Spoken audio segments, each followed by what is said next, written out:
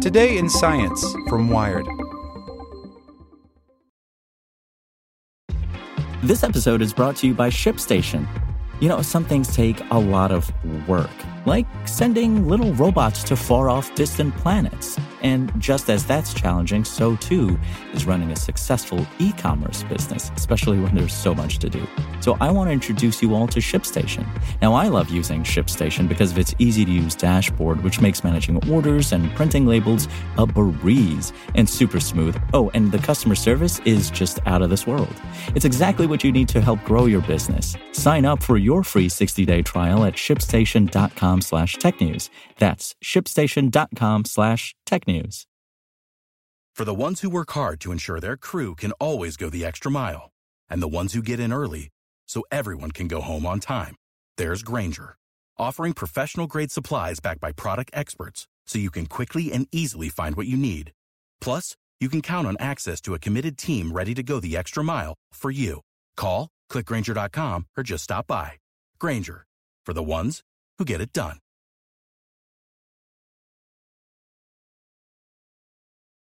Today in Science from Wired. Another global pandemic is spreading among pigs. African swine fever killed half the pigs in China. There is no vaccine and no treatment. Now it's in the Caribbean and on the doorstep of the U.S. By Maren McKenna. A disease outbreak blossoms in China. Exactly how it emerges, far from the eyes of any surveilling scientist, no one can quite explain. It spreads with incredible speed, killing in wide swaths, freezing transport and trade, and causing vast economic disruption. Hitchhiking on global travel, it circles the world. There is no cure and no vaccine. Inevitably, it arrives in the Americas in July 2021. Yup, 2021. The year is not a typo. This outbreak isn't COVID, it is a parallel hidden pandemic, a deadly animal disease called African swine fever that was detected in the Dominican Republic in July. African swine fever poses no risk to humans, but it is incredibly destructive to livestock. Those deaths in China were millions of pigs, at least 1/4 and possibly 1/2 of the entire herd of the world's largest pork producer. In the United States, animal health authorities are now on high alert. The U.S. Department of Agriculture has pledged an emergency appropriation of $500 million to ramp up surveillance and keep the disease from crossing borders. African swine fever is so feared internationally that if it were found in the U.S., pork exports, worth more than $7 billion a year, would immediately shut down. Long-distance transboundary spread of highly contagious and pathogenic diseases is a worst-case scenario. Michael Ward, an epidemiologist and chair of veterinary public health at the University of Sydney, told Wired in an email, "In agriculture, it's the analog of COVID-19. As with the COVID pandemic at its start, there is no vaccine. But also, as with COVID, there is the glimmer of hope for one, thanks to basic science that has been laying down findings for years without receiving much attention. 2 weeks ago, a multinational team led by scientists at the USDA's Agricultural Research Service announced that they had achieved a vaccine candidate based on a weakened version of the virus with a key gene deleted, and demonstrated its effectiveness in a field trial in pigs in Vietnam.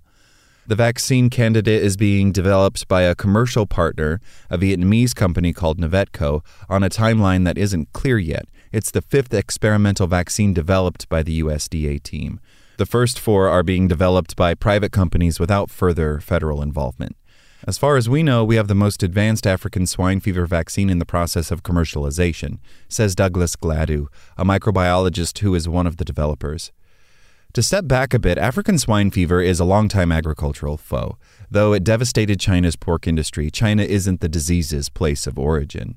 The story of African swine fever actually does begin in Africa, almost exactly 100 years ago.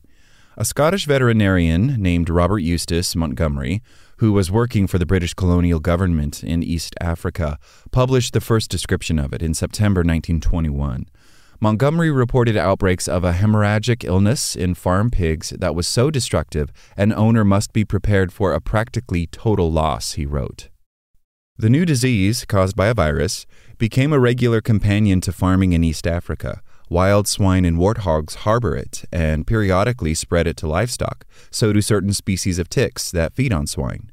The symptoms were always the same. Pigs would develop fevers, lose their appetites, develop bleeding under their skin and in their internal organs, and collapse. Whenever an outbreak flared, it either burned through a herd and killed all the pigs, or was quenched when farmers slaughtered their pigs to stop it. The first farmers to observe the disease found that nothing could prevent it other than keeping pigs confined instead of letting them roam free and building fences strong enough to keep wild swine out. Once the virus was discovered, agriculture experts assumed the main route of transmission was direct contact, a healthy pig being exposed to sick one's body fluids and feces. But the disease's first appearance in Europe showed that proximity wasn't the only risk. In 1957, crews cleaning an airplane that had traveled from Africa to Lisbon threw out leftover in-flight meals. The food went into the airport's garbage dump, and a herd of feral pigs invaded it. Among the food was ham sandwiches. The outbreak that erupted after the pigs ate the sandwiches showed for the first time that the virus also could travel in pork, even if it had been cooked or cured. If that sounds like a formidable pathogen, yes, that's right. Portugal snuffed out that 1957 outbreak, but the disease kept being transported from East Africa into Europe. Researchers showed that the virus could remain stable in the environment outside a pig's body and could cling to clothing and farm equipment and contaminate dried feed, which is traded around the world. That might help explain how it leapfrogged such long distances. It arrived in the Republic of Georgia in 2007, and then moved through the Caucasus and into Asia. It landed in China, the home of 45% of all the world's pigs, in 2018. In 1 year, according to a paper published in September in Nature Food, it killed or caused the slaughter of more than 43 million pigs, costing China more than $111 billion.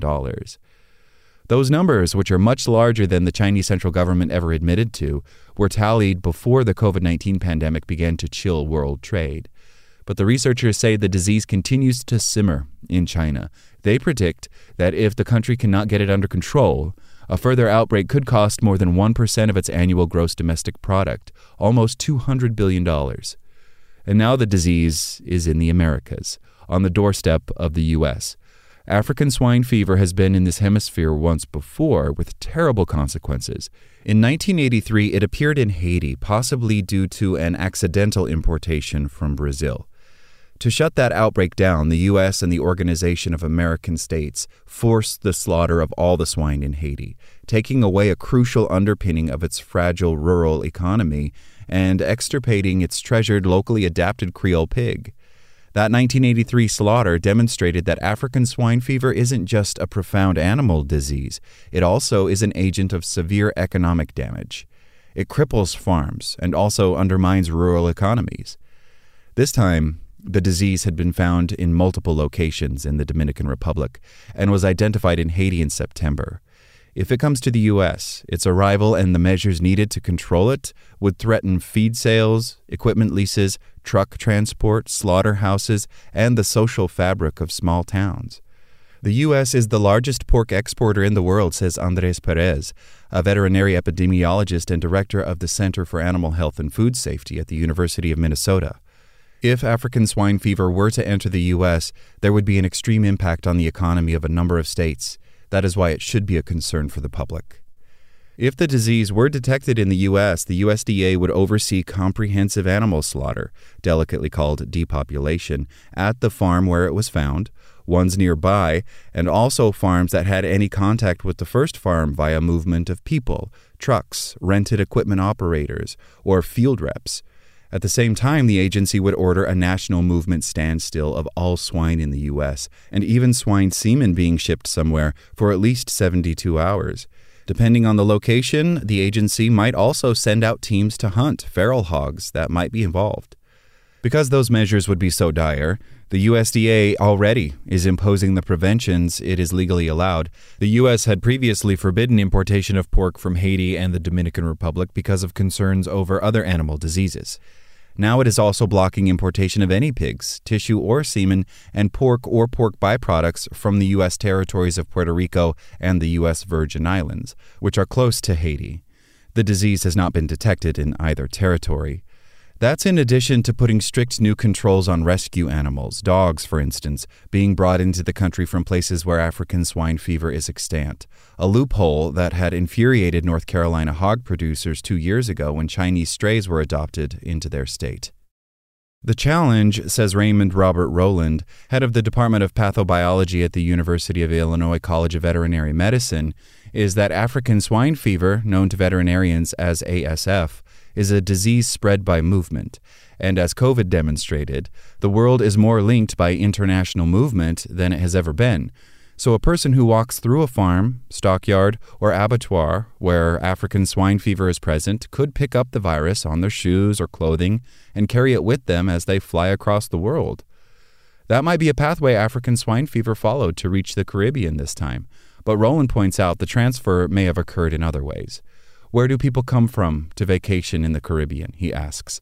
Name a country in the world, Eastern Europe, China, Africa, all areas that have ASF. You can easily think of a scenario where someone brings in a contaminated product, discards it into compost or garbage, and feral pigs come along and pick it up.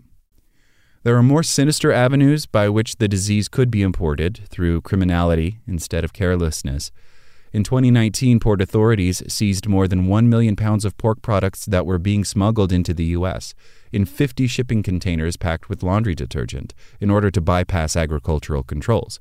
The products came from China, and they were shipped out just as African swine fever was hitting its peak there. That may have been the largest pork interdiction at U.S. borders, but it's far from the only one. Pork is the single most seized food item at airports and land crossing, according to an analysis of customs data that Bon Appetit conducted in 2014. Pork that gets nabbed at the border, random examples, ham sandwiches in 2016, sausages in 2018, bologna in 2019 and this year, is incinerated. But pork that isn't detected and gets discarded in the U.S., to evade detection, or maybe just because it's gone bad, could spark a chain of infection here.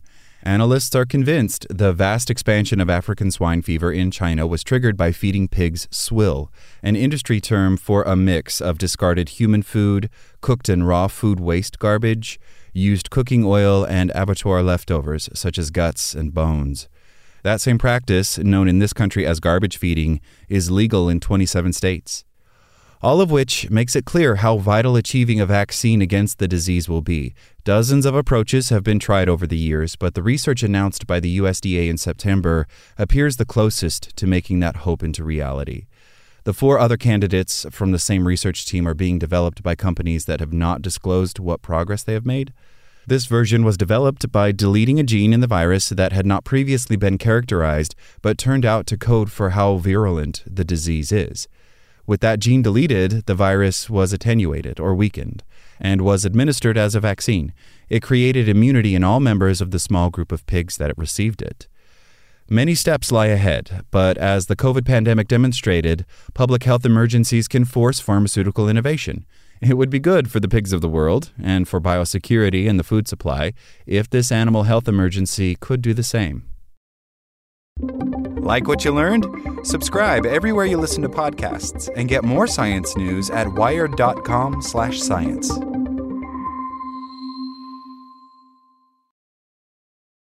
Without the ones like you, who work tirelessly to keep things running, everything would suddenly stop. Hospitals, factories, schools, and power plants, they all depend on you. No matter the weather, emergency, or time of day, you're the ones who get it done. At Grainger, we're here for you with professional-grade industrial supplies. Count on real-time product availability and fast delivery. Call, click Grainger.com, or just stop by. Grainger, for the ones who get it done.